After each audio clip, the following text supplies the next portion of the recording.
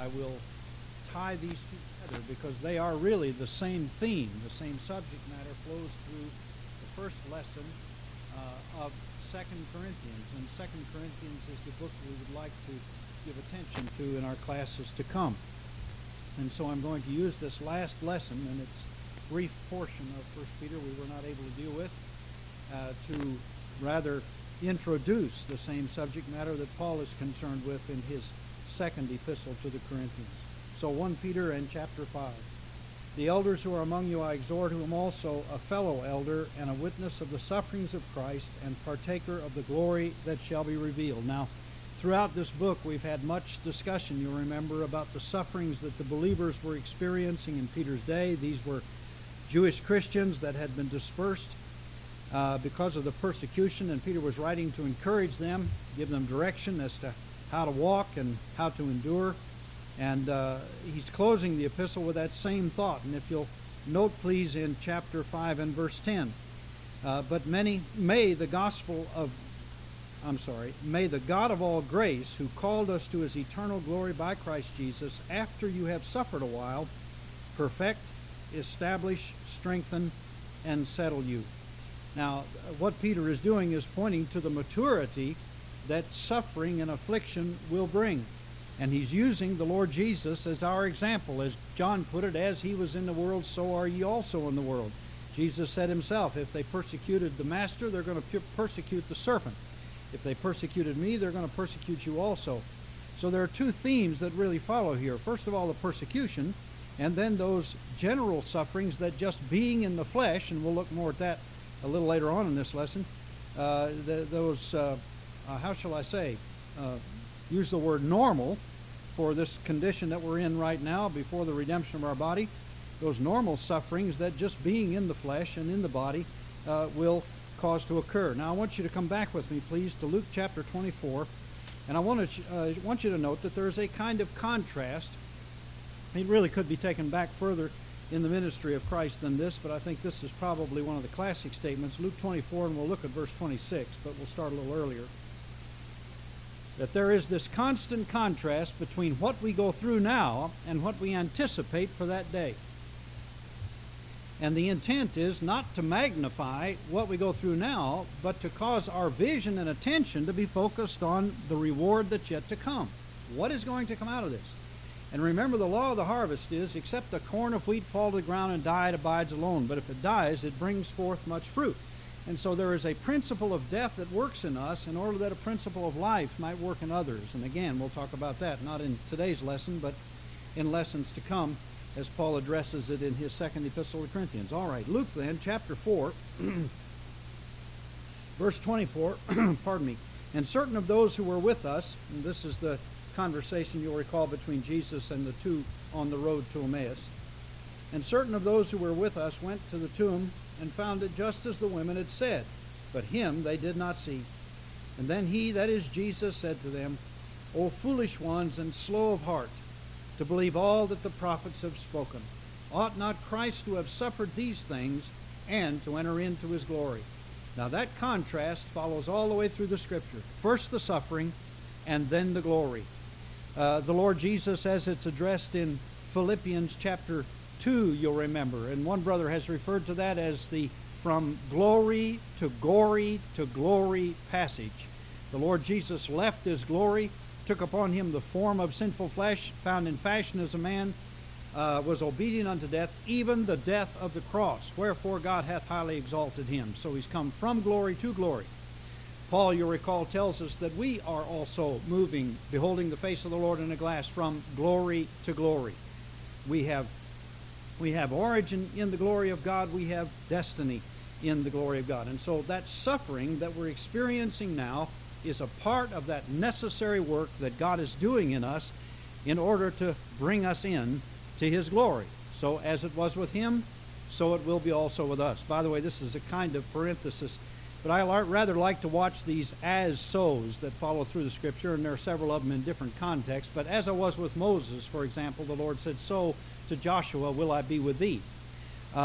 As ye have received Christ Jesus the Lord, Paul said, so walk ye in him. Those as-sos are very revealing as to what the work of the Spirit of God is doing in each one of us, in spite of the circumstances we may find ourselves in. And I'm going to preempt a part of the lesson in the future just to point out right now that the sufferings of Christ that are visited upon the child of God have a quality of redemption. Now, I hasten to say this, or I'm going to be called a heretic, but by anyone who heard me say that, I do not mean when I say a quality of redemption that they in any way deal with the expiation of sin. Christ died for sin. The blood of Jesus Christ, God's Son, cleansed small sin. Nothing else will.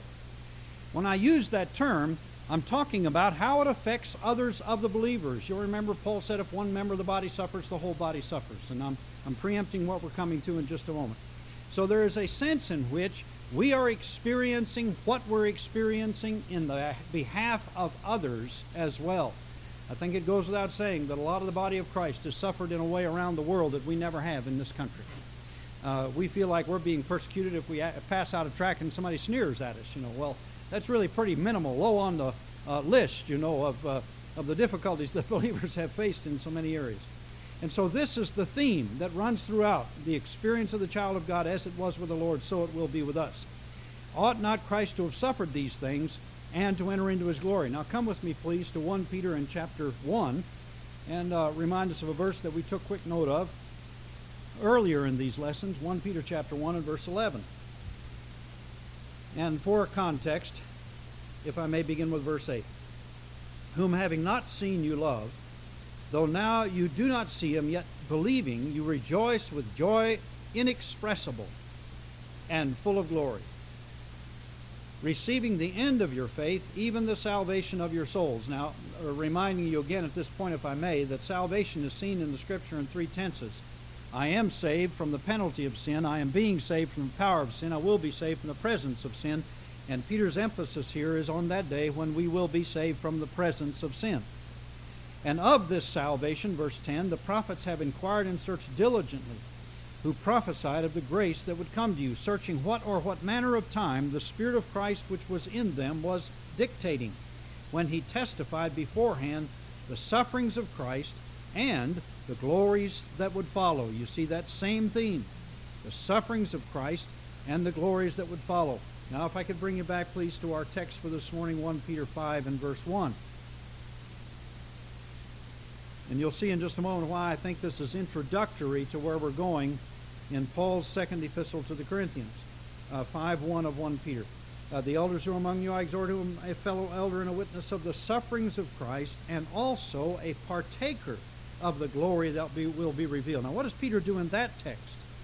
Peter puts himself into the experience of the glory that's going to be revealed. He did not put himself into the sufferings of Christ. Christ suffered for sin alone. Now, hastening to say after that, most surely when Christ suffered, we died with him. Paul said, I am crucified with Christ. And so the death of Christ was our death as well. We were perfectly and thoroughly identified in the cross, in the burial, and in the resurrection of the Lord Jesus. But first, the experience of his shedding his blood for the sin of the world must necessarily be separate from us. We did not participate in that. It was something that was offered before the Father, and I'm going to get on a bunny path right here, I guess. But I must emphasize this again. Probably have said it in your hearing before. Forgive the repetition. But remember that blood is for God. So often the blood, and remember, God's not nitpicking our terminology. I know that. Again, if I may repeat, if you're driving around in Mexico and you suddenly turn a corner on a mountainside and right in front of you is this great big truck and it says Diablo on the front and it's about to run you off the road and you holler, Jesus! Well, God doesn't say, now get your prayer right before I'll hear you. Because the Scripture exhorts us not to communicate with the Son, but to communicate with the Father through the Son. And that's another subject we've talked about in the past. We'll not get into it now. I'm equally concerned that very often the blood is pled over circumstances that the blood was not shed to deal with. I got your attention. Lord, we plead the blood over this. Well, understand that the blood of Jesus Christ was shed for one purpose and one purpose alone, for the expiation of the sin of the world. That was the one reason the blood was shed. We say, well, isn't there power in the blood? We sing that, don't we? Well, yes, but you got to understand that there's a certain poetic license that goes along in poetry and music. I mean, you can't get, there's authority in the blood. That doesn't work. There's too many syllables in it. So you have to sing, there's power in the blood. Now, I recognize that we think those two terms very often be synonymous. They're not. Power is what God visited upon the disciples on the day of Pentecost. Authority is what the Father gave to the Lord Jesus. All authority is given unto me. Go ye therefore in my power. That's the essence of it. And so the blood of Jesus Christ, God's Son, is for the expiation of the sin of the world. Now, what is the authority? The name which Jesus now possesses. That's really what Paul is driving toward in Philippians chapter 2. Because God hath highly exalted him, he's given him the name that is above every name, that at that name every knee shall bow, every tongue shall confess that Jesus Christ is Lord, the glory of God the Father. Not to the blood, but to the name. So I said all that to say this. The blood was for God. God was the one that was angry. The blood is not for me. The blood was to satisfy God for my sin. And once God was satisfied for that sin, then he could give me the gift of the Holy Spirit. And through that name, the gift of the Holy Spirit affects that power. Do I need to explain that further? Well, just chew on it, all right? Now again, let me repeat. God doesn't nitpick our terminology. He meets us because our heart is right before him, not because our understanding is correct.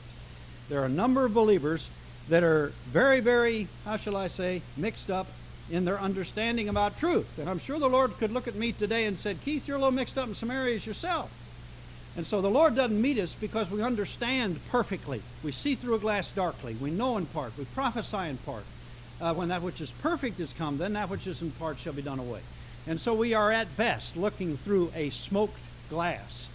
But insofar as God's attitude toward us is concerned, he hears our heart. But for the sake of the truth, we would point out that the blood of Jesus Christ, God's Son, is not to be pled over people or vehicles or items or inanimate objects or any other such like thing. Let me give one other illustration since I've come this far, if I may. Remember when the children of Israel were about to come out of Egypt, and the blood was placed upon the lintel and the doorposts of the house in the Passover night, that the Scripture does not indicate at all that the devil was afraid of that blood.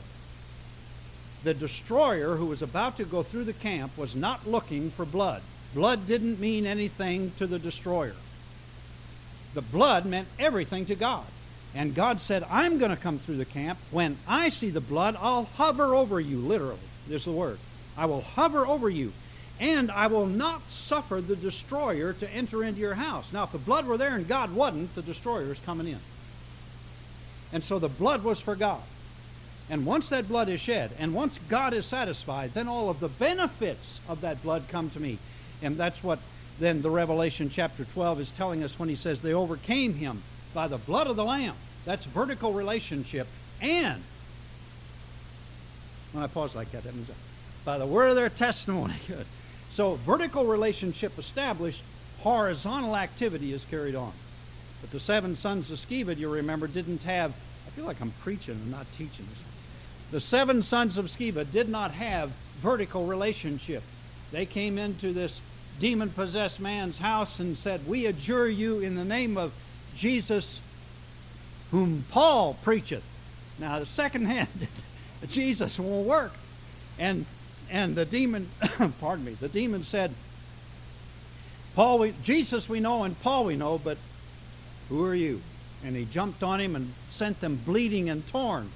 So first of all, there's got to be a vertical relationship, and then the horizontal relationship through the name, which Jesus now possesses because he satisfied the Father. All right, back to where we were, hopefully. So then, it is always now the experience of the apostle and the experience of we the believers to enter into the glory that is to follow. Because he suffered for sin, we enter in to his glory. And so back to verse 10 that we mentioned a moment ago. But may the God of all grace, who called us to his eternal glory by Christ Jesus, after you have suffered a while, here are first of all the temporal benefits. He will make you perfect, that is, mature, He will establish you in His purposes for you. He will strengthen you to the ministry, and He will settle you to be satisfied. I had lunch with a couple of preachers yesterday, and we were talking about men we had mutual acquaintance with. He's from up in North Texas, and we've known one another for a number of years. He's been speaking for Brother Yarborough over here.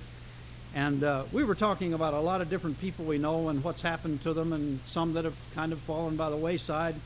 And I just made the comment that when the secular man, the unregenerate man, comes to, I'm sorry, Cedar, comes to middle-age crisis, that's the word I was after. When he comes to that middle-age crisis, he buys a sports car, unbuttons his shirt down almost to his navel, and gets a gold chain. Now, a believer ain't going to do that. And so the believer's got to have some other outlet. So what the preacher does is he gets restless and he wants to move somewhere else. One brother commented to me one time, when a lady gets in that circumstance, she sits down, clouds up, and rains. That was the way he put it. Cries was what he was saying, of course. But we're rather like Israel in the wilderness. We change our geographical location, but the problem is the difficulty comes with us. And so Peter wants us to understand that God wants to settle us. Now, that doesn't mean by any means that everybody ought to stay in the same geographical location all their life. That's not the intent. The intent is that you are settled with what God is doing with you. And when the Lord changes His purposes with you, you can change with that because you're settled with His purposes. The psalmist put it this way. He said, "Oh God, my heart is fixed. I will rejoice and give thanks." That's a most interesting statement to me. My heart is fixed. When your attitude is fixed, you don't have to keep repeating phrases to convince yourself of something that you really haven't believed yet. Am I meddling when I say that? For example, you have chairs in your homes, and perhaps there is a particular chair that each one of you may sit in the evening when you're reading or watching news or whatever else you may be doing, watching television, and you'll go to that chair and you'll sit. Now when you sit down in that chair, you don't first say to yourself, "Chair, you will hold me. I believe that you will hold me." It ain't going to make any difference with the chair. There's a broken leg on it. It ain't going to hold you anyhow. And so you have this fixed consciousness that chair has held you and will therefore now hold you again. Oh God, my heart is fixed. Why was his heart fixed? Because he recognized that God had cared for him. And because God had cared for him, he was fixed in the attitude that God was going to continue to care for him, because God isn't fickle. God doesn't change His mind about you because you blow it. God isn't sitting in heaven waiting for you to get it all right so He can bless you. God already knows you're not going to get it all right. But He's redeemed you anyhow. He's destined you for His glory, and so you can have a fixed heart about His faithfulness to you. Our God is faithful. Faithful is He that hath called you, who will also do it. Faithful is He that begun a good work in you, and who will perform it to the day of Jesus Christ. So the faithfulness of God brings to us, a recognition of the faithfulness of God brings to us a fixed heart. And we become settled then that the Lord is the one who's really running our life. I was sharing with I am preaching. But I'll stick this in since I'm here. I was sharing with one of the young men the other day that came to me, and he was feeling what I've heard from so many. He happens to be a professional man, but he's feeling what so many men have told me over the last months, that they are just confused and fearful, and they're despairing in their ministry, they're discouraged, and on they went. Now, they're still doing what God told them to do, but they're in this state of discouragement. And I'm thinking to myself, this is a plague. It's a, what do you call it when there's a lot of them going everywhere? It's an epidemic. This is an epidemic, because I'm hearing it from everywhere. This discouragement, and it comes. You can't avoid. We'll see that when we get into that second epistle of Corinthians, the kind of attitudes and reactions that we can have to our circumstances. And I thought, my goodness, some of these guys are despairing even of life. And I tried to encourage this young man to recognize that God was working in him even when he wasn't conscious of it. And this is what Norman Grubb, God love that dear man, he called this the spontaneous you. He said, when Christ comes to dwell in your heart, Christ is living His life in you. It isn't that you have to convince yourself He is. He is. And it is this kind of attitude, and I talked with Bart Brinkman about this too, and we both agreed that this is something God has to work in you. You have to come to an understanding of it by the witness of the Spirit of God. But This is the kind of attitude that when you come into the gas station and you filled your car with gas and you're about to leave, you forget to take the nozzle out of the spout. I don't speak hypothetically. I didn't do it, but a good friend of mine did with my car. And he forgot to take the spout, and he just drove off, and he ripped that pump right off its roots and twisted it around, before he ever got stopped. And he went back in, and they said, that's all right, it happens all the time, forget it, and just drive off, and they just sent him off. And anyhow, I said, now that kind of experience, when you understand the Lord in you, allows you to say, Lord Jesus, why in the world did you do that? Are you there? No. But see, that's what we do. But we don't recognize when we say that it's Christ in you. That he is living his life in you. And allows you to say, Lord, why would you do that? You're in me. It's not I that lives, but it's Christ that lives in me. Now, that's why I say, you don't just decide that you're going to say something like that, because you wouldn't mean it if you did. It's got to be the witness of the Spirit of God. But that man, Norman, has come to the place that he could say that. Oh my, I could give you illustrations of that. I won't take your time to do so. But that's the settling that God wants to bring into us. And he that suffered in the flesh, we have this back in chapter 4 and verse 1, he that suffered in the flesh has ceased from sin. That is that all of the experiences that we go through make us recognize that sin is both unpalatable and useless. To digress from God's purposes. For what purpose? The end result itself would tell us that it isn't a wise thing to do, but it never profits. But a part of our growth in Christ Jesus is to come to learn that. And you remember when the Lord brought the children of Israel out of Egypt into Canaan, he said, now, there are all manner of wild beasts in this land that I've got to dispossess, and I've got a lot of nations in this land that I'm going to dispossess. But he said, I'm not going to do it all at once. He said, I'm going to do it how? Little by little, lest the beasts of the field multiply against you. So what was God saying by this? See, all of those, and Robbie's made reference to this, all of those nations that were in the land that they were required to dispossess. They were required to dispossess them. All of those nations are a figure of the enclaves of sin that are in our soul, the roots in our how you call that? Not just soul, ethical, moral makeup. There you are. Those things that we have to unlearn, as Paul says, be transformed by the renewing of your mind, and that's a part of that renewing of that mind. And God said, I'm not going to get rid of all these things all at once. In other words, some of those problems that you come to Christ carrying, you're going to keep for a while. And God will deal with this one. He won't worry about those. He'll deal with this one. And then once that's dealt with, he'll deal with this one. He won't worry about all these others. And we're worrying about all these others. We say, oh, Lord, fix this. And he says, that's not troubling me. It's troubling you. But it isn't troubling me. I took it to the cross. It's paid for.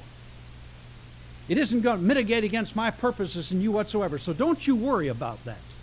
We'll get to that. Let's deal with this one now. But I want to tell you this in all godly sincerity. Most of us really, of course nobody here, but I mean hypothetical, most of us want to get sin out of our life because it makes us look bad. Not because we're concerned it's grieving the heart of God, but because it makes us look bad. And God wants us to understand that all of it's already taken to the cross. All the sin of all the world, past, present, and future, was taken to the cross and nailed there. And you bear it no more. And he's cast it into the depths of the deepest sea, as far as the east is from the west. All your sin, even what you haven't gotten to yet. And God says, now, I'm dealing with these things because of what they do to you. Not because I'm worried about them, because of what they do to you. And he does it little by little. So, after you've suffered a while, the Lord shall strengthen, or establish and strengthen and settle you. And suffering in the flesh causes us to cease from sin. And all of those things become very unpalatable to us. And the only thing that becomes important anymore is recognizing the glory that's to follow. And I'll tell you, I'm certainly not unsympathetic with the hurt and the pain that so many go through, and many more than others, but we got to understand that puppy love is real to the puppy. I mean, if one person is in a terminal case and the other one has a broken leg, both of them are feeling it acutely at the time, even though one is far more critical than is the other. So keep that in mind. It's real to the person that's going through it. And what the Lord wants us to do is to see, look, this whole life is just one experience in survival to another. Some of you are older than I am a few years, and you've had a whole lot more experience with that than I have, and disappointment comes along with being a Christian. It's just part of the character. But God has promised not to deliver us from, what's the word again? Difficulties, yes. God has promised not to deliver us from difficulties or even from tragedies, but He's promised that we're going to survive, that we're going to come out on the glory. And the sufferings of this present time are not worthy to be compared to the glory that shall be revealed in us. And so there's the settling of God. And I finally come to that rest and know, Lord, you're running things. I'm not. You're running things. All things are in your hands. In the words of Jeremiah, a man's heart devises his way, but the Lord directs his steps. Isn't that encouraging? And so we need to recognize that we are where we are by the grace of God, and that we're going to get where we're going by the grace of God. The Lord will strengthen and settle you. All right. Now with those thoughts, if you'll come with me to 2 Peter, and we'll transfer our point of discussion from Peter's first epistle to Paul's second epistle. And as we've already indicated, this lesson is really going to be the end of one series and the beginning of another series, because they do tie together. And just as Peter was concerned about what the experience of the believer is, and as sad as that is, I feel an illustration I wanted to give a moment ago, and I may bring it up again here.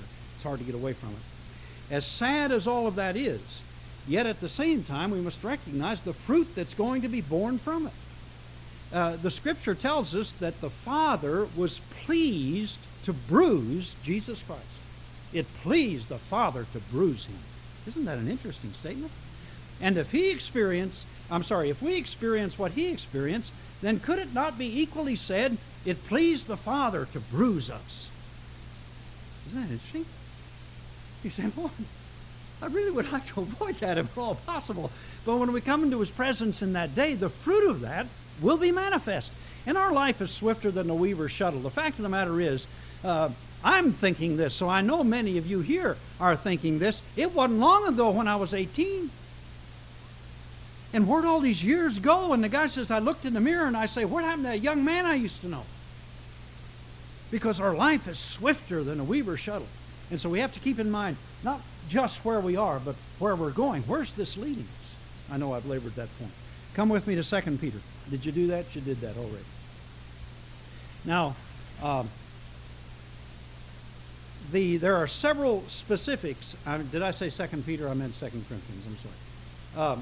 There are several specifics and subjects in 2 Corinthians that need to be dealt with, focused on, so that we're not going to go through the book in a verse-by-verse sense. But rather, we're going to look at those particular subjects, and we're going to pick up one of those today. And it follows the same idea we've been talking about. This light affliction, which is for the moment, works for us a far more exceeding weight of glory. We'll read that. All right, 1 Peter, I'm sorry, I'm got a hang up there, a fixation. 2 Corinthians, thank you, yes. Paul, an apostle of Jesus Christ by the will of God, and Timothy our brother, to the church of God which is at Corinth, with all the saints who are in all of Achaia. Now I must pause here to point out some background information before we go on. The second epistle to the Corinthians is technically the third epistle to the Corinthians. If you'll look with me quickly, keeping your finger there, to 1 Corinthians chapter 5. 1 Corinthians chapter 5.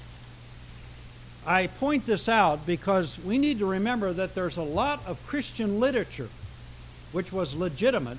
One of them, for example, the Epistle of Barnabas, which was legitimate information from that time, but God did not choose to put it in the canon because it did not have the quality of eternal purpose. In other words, he did not inspire it to that end. It was good. It was right. It would be as though one of us would write a letter to another expounding on some truth that we learned from the Lord. That's all well and good, but God did not choose to put it in the canon because it did not have eternal purpose.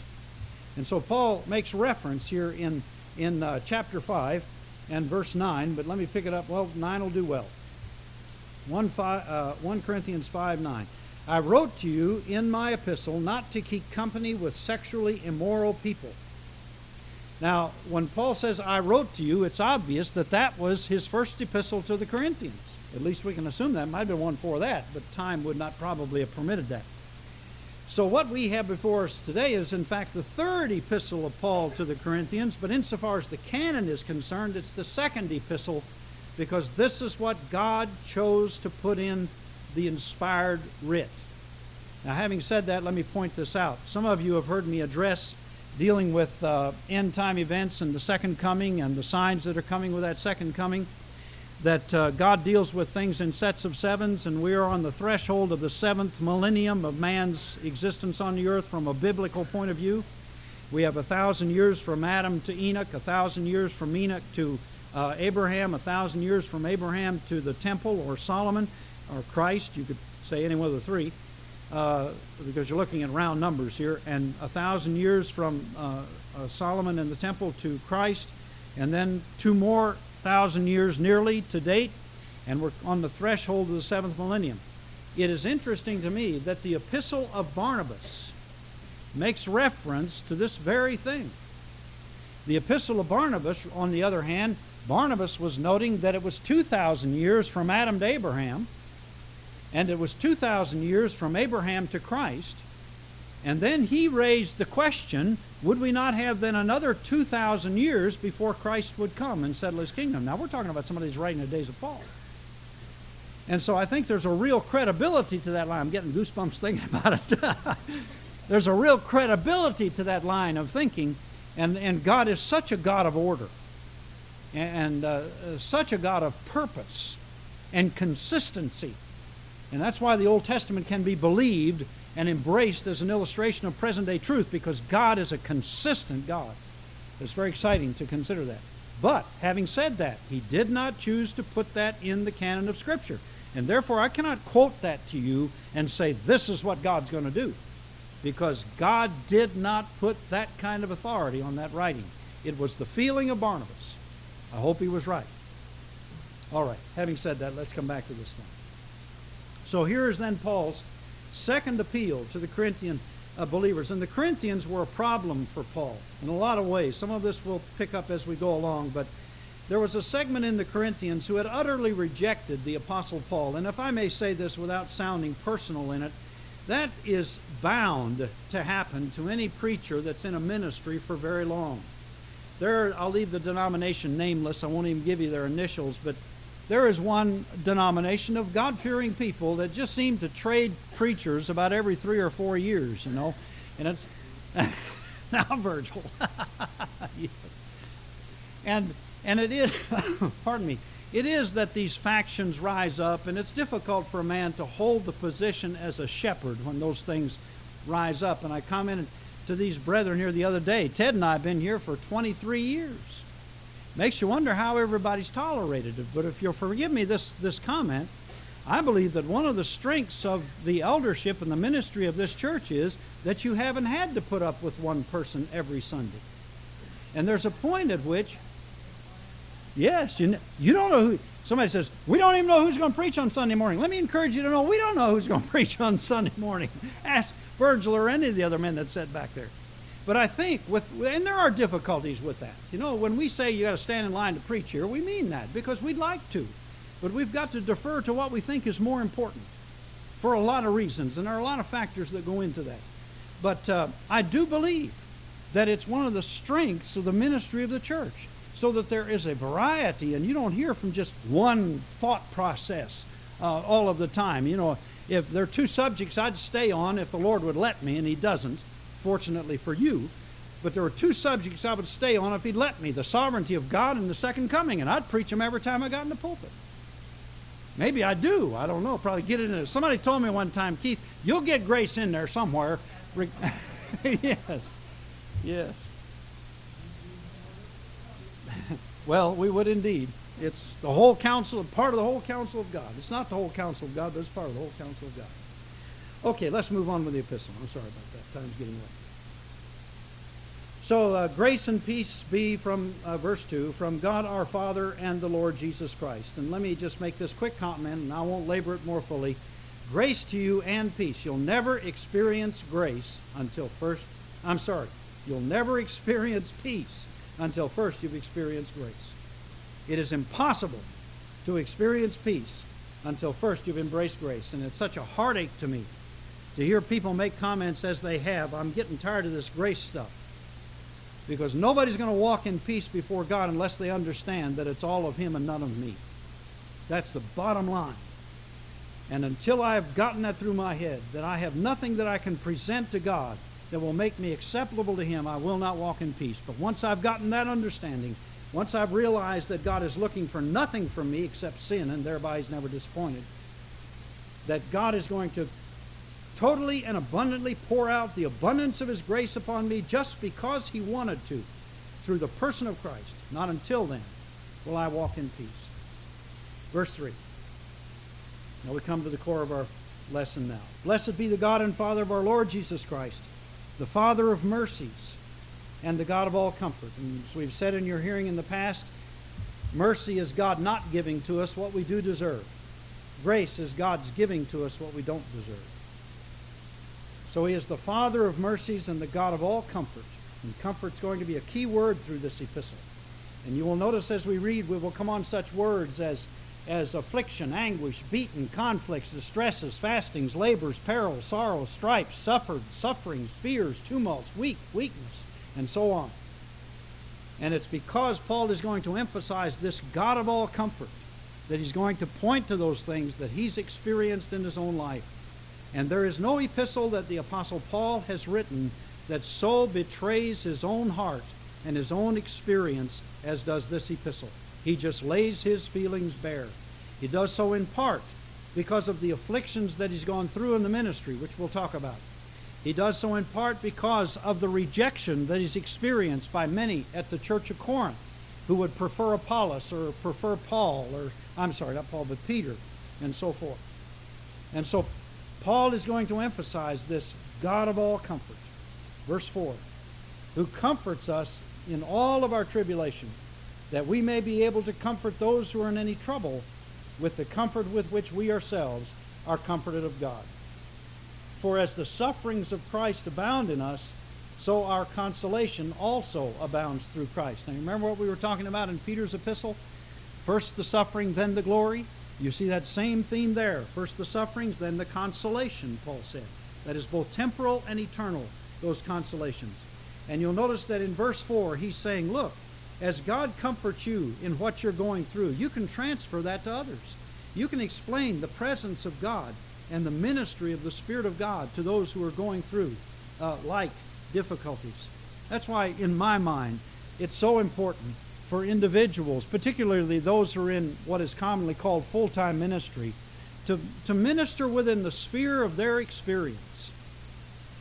If, for example, a man has come out of drug culture and God has wonderfully redeemed him and set His Spirit upon him and anointed him and given him an understanding in the Word of God, I'm not saying he couldn't minister anywhere. Most surely he could, but what is the most logical thing for him to do? To get into a circumstance, yes, when he could deliver those who've experienced that same thing. If an individual is raised in a Christian home which is highly intellectual, and thank the Lord, there are a lot of those around. And his mother has a PhD, and his father has a PhD, and he's destined to have a PhD. And he has this depth of understanding of the Word of God, and I know such ones like Eric Sauer and Donald Gray Barnhouse and E.W. Bullinger, and so yeah, men who wrote volumes and volumes in their lifetime. I'm trying to get out one book, and they wrote volumes. And I tell you, I read after those guys, and I say, Keith, what in the world are you doing in the ministry? It's absurd. Just get one of these guys' books and hand it to them and say, here, read that. I'll go fishing. But here's a man. You wouldn't take him and put him in that drug culture. I'm not saying he couldn't. Do not misunderstand me. He most surely could. But that's not the place you need to put him. You need to put him in some elite area where he can minister to people who see that as a credential for what they're saying. It isn't a credential for what they're saying. The fact that he's got a PhD in theology or psychology or anything else is no evidence of the fact that he's not going to know God or know his word, but it is an open door. And Paul said, I have become all things. I am preaching, am I not? I become all things to all men, that I might by all means save some. And when he uses that term, he's talking about their culture. So he fits into their culture. And so God is going to comfort us with the same comfort wherewith we ourselves are comforted by him. And so we go through these experiences very often that we might be able to relieve those others who are going through that same kind of experience. There are some of you here who have had physical experiences that were life-threatening. And the Lord brought you through it. I've not had a life-threatening experience. Well, maybe if I had lived in 1910, I might have had a life-threatening experience, but medical science removed that threat. So, but those who have had life-threatening experiences can then in turn minister to somebody. Virgil, if you'll forgive me, may I use you for an example? If somebody is about to go through quadruple bypass surgery, would it be better for me to pray for him or Virgil pray for him? I mean, here's a man who's gone through it. Here's a man who experienced, he's going to come out, and this man is fearful and he's concerned. Am I going to make it through this? Well, I can go pray for him and speak the peace of God to him and ask God to minister to his heart. But somebody can comfort him with the same comfort wherewith they themselves are comforted of God. Now, this epistle is going to follow that idea. Paul's going to go through all of these things, and he's going to emphasize that it is expedient for them that they see his blessing in this. Look at verse 6. For if we are afflicted, it is for your consolation and salvation, which is effective for enduring the same sufferings which we also suffer. In other words, you see me going through it, it'll encourage you when the time comes for you to go through it. The apostle talks about this in a little bit different context, about his imprisonment. And he said when he was going through that imprisonment, he addresses this in his Philippian epistle, you recall, and in his Colossian epistle, when he's going through this imprisonment, he was encouraging others that God was giving him grace and blessing, and the Word of God is not bound. He said, I'm still feeling the liberty of the Spirit of God, even in chains. And so Paul said, this is for your comfort and your salvation, for it is your consolation and salvation. And verse 7, and our hope for you is steadfast, because we know that as you are partakers of the sufferings, so also you will be a partaker of the consolation. There's that same theme. You see it? From suffering to glory. From suffering to glory. It's a part of the law of the harvest. You sow seeds in the ground and it dies and brings forth fruit. But the people go through sufferings and afflictions, and they experience bringing forth fruit. In the words of the psalmist, he that goeth forth bearing precious seed shall doubtless come again with rejoicing, bringing his sheaves with him. They that sow in tears shall reap in joy. That was one of my mother's favorite verses. So if I may move you down, please, to verse 10. Now, I'm going to back up in a moment, but I want you to read verse 10 first. God, who raises the dead, delivered us from so great a death, does deliver us, in whom we trust that he will yet deliver us. Now, there's a beautiful three-point outline for somebody that wanted to pick it up and preach it. He's delivered us from so great a death through the cross. He continues to deliver us by that same death and resurrection through our experiences in this life, and we anticipate in that day he will deliver us. But what Paul is really emphasizing here and focusing on, particularly in that last statement, that he is going to be continued to be delivered.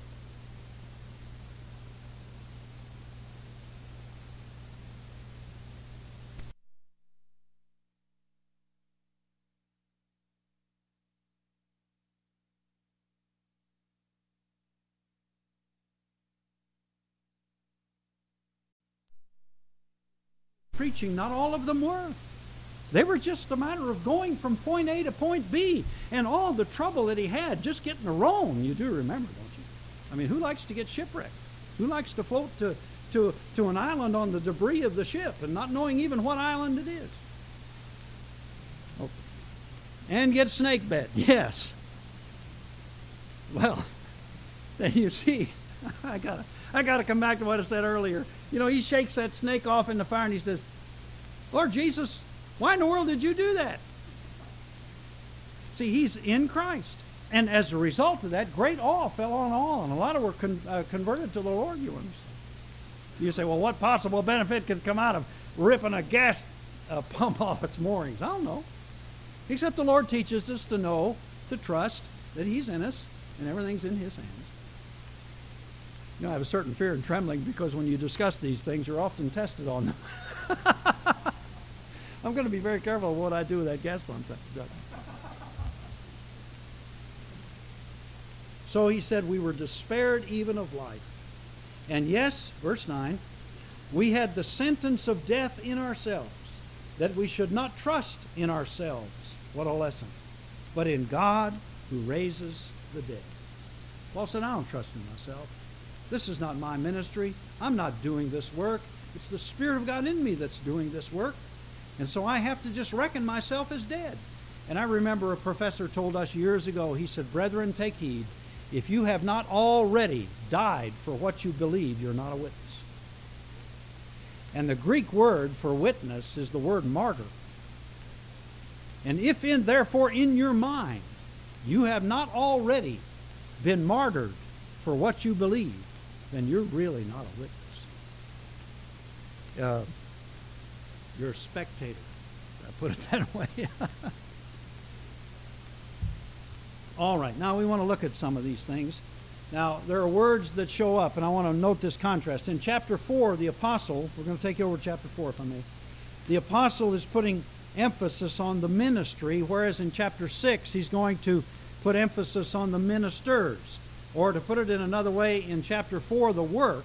In chapter 6, the workers.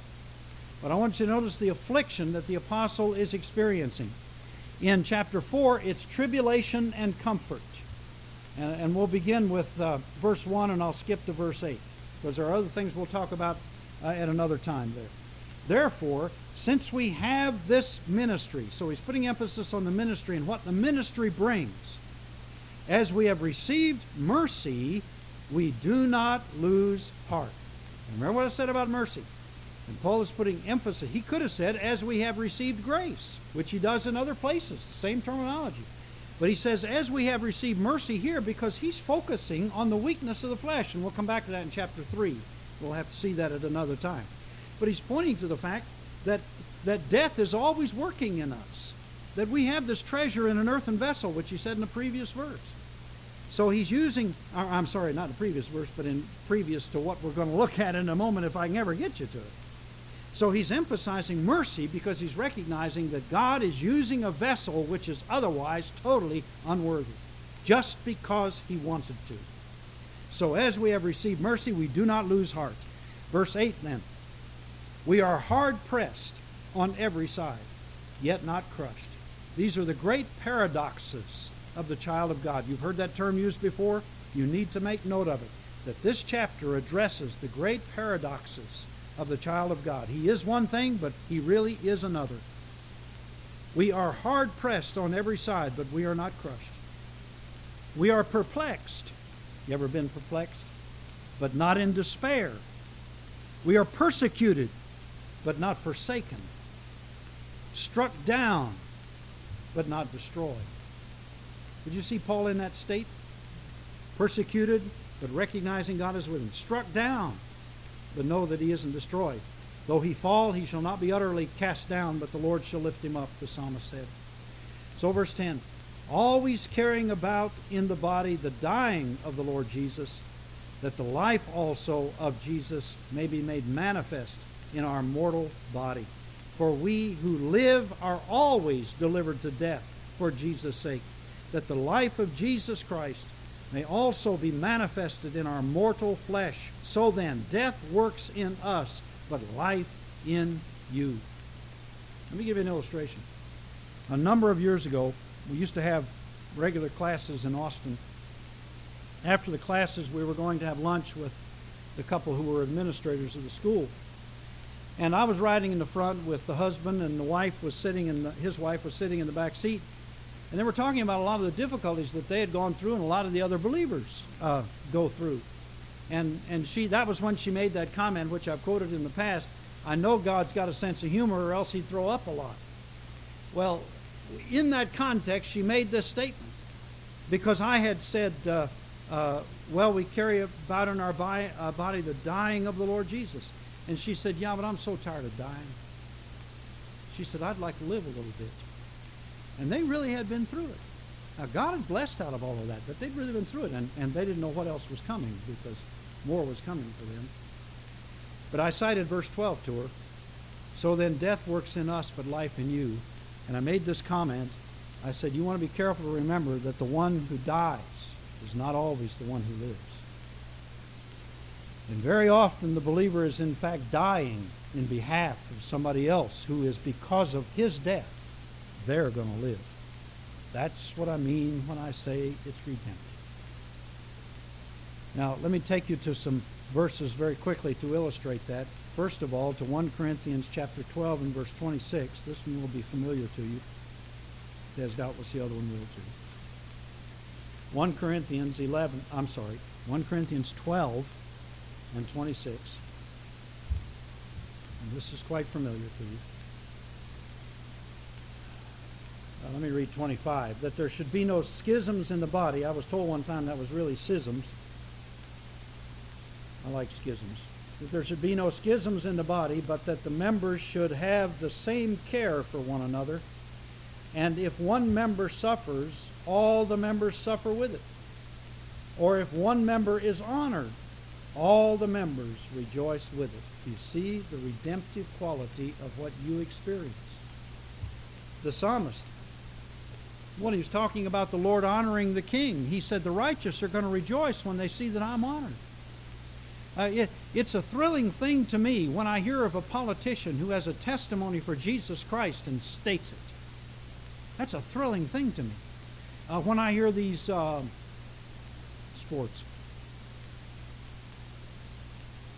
Basketball, thank you.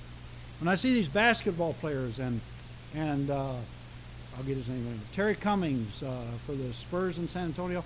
He's a Pentecostal preacher. Big guy. Great big guy. Spurs.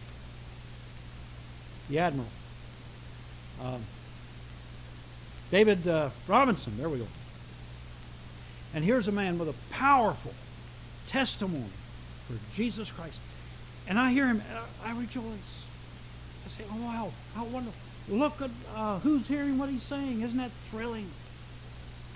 And so Paul is looking at the experience. When one member is honored, we're all honored.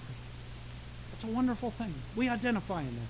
It affects the rest of the body of Christ. But by the same token, when one member suffers, the whole body suffers. Now, an obvious practical illustration of that, if you drop an anvil on your big toe, your head is going to feel it. Quickly. Come with me to Colossians, please. Colossians in chapter 1. And here is the grand verse that addresses this whole principle. Our time is just about up, and I do want to get this in. We never did get to chapter 4 and 6. We'll get to that, Lord willing, next week. Colossians chapter 1, verse 24. And Paul says, I now rejoice in my sufferings for you, and fill up in my flesh what is lacking in the afflictions of Christ for the sake of his body, which is the church. Now, what did Paul say there? He said, these sufferings I'm going through, I rejoice in, because I am filling up in my flesh, in my body, what is lacking in the afflictions of Christ for his body's sake. What a statement. He's saying very simply that the afflictions that are coming upon him are really in quality redemptive for the rest of the body who isn't going through affliction. And the whole body is going to ultimately somehow feel affliction. And you all know as well as I do, let's just take the generation from from the turn of the century to now, we've known in this country very little affliction, very little persecution of any kind. I think it's coming. It's showing signs of it. But let's take those individuals, for example, who lived from 1890 to 1950 or 60 or 70. Very little persecution in that. These people really didn't go through that kind of suffering. Paul says, I'm filling up in my flesh what is lacking in the afflictions for the body's sake. All that to say this: what you're going through may be a vicarious suffering in the behalf of somebody else. Now, why might that be the case? And I just offer this as a thought. You know, this is lambology. I want to tell you that very quickly. This is lambology. But my suggestion to you is that God is the God of all mercy. That's not a suggestion, that's Scripture. Since He is the God of all mercy, there may be a fellow over here who couldn't take it. When He says, I despaired even of life, He may have. And it just may be that the Lord, because of His merciful dealings, would put the affliction that that individual may have experienced, or perhaps even should have experienced, and give it to this other man. And Paul says, I'm filling up in my body a lot of that suffering. A lot of what Paul went through was for the sake of other members of the body that were not going through it. Something to consider. And it puts a whole new perspective on what the child of God experiences. And we didn't get to it, but we'll point out here now and emphasize it, Lord willing, next week, that it doesn't have to be because you're ministering. It simply is because you're living here. And that takes with it its own difficulty. As Paul will point out to us, particularly in chapter 6, as Paul will point out to us that we experience natural tragedies just because we're going on with keeping on. All right. Let's pray together. Well, our Father, we pray that you'll bring usefulness out of our time together. And we pray, Lord, in Jesus' name, that by your Spirit you'll give us light and life and understanding, and cause us to be able to say, Lord, my heart is fixed. I will rejoice and give thanks. Amen. Bless you all. Bless you all. I thank you so much for being here.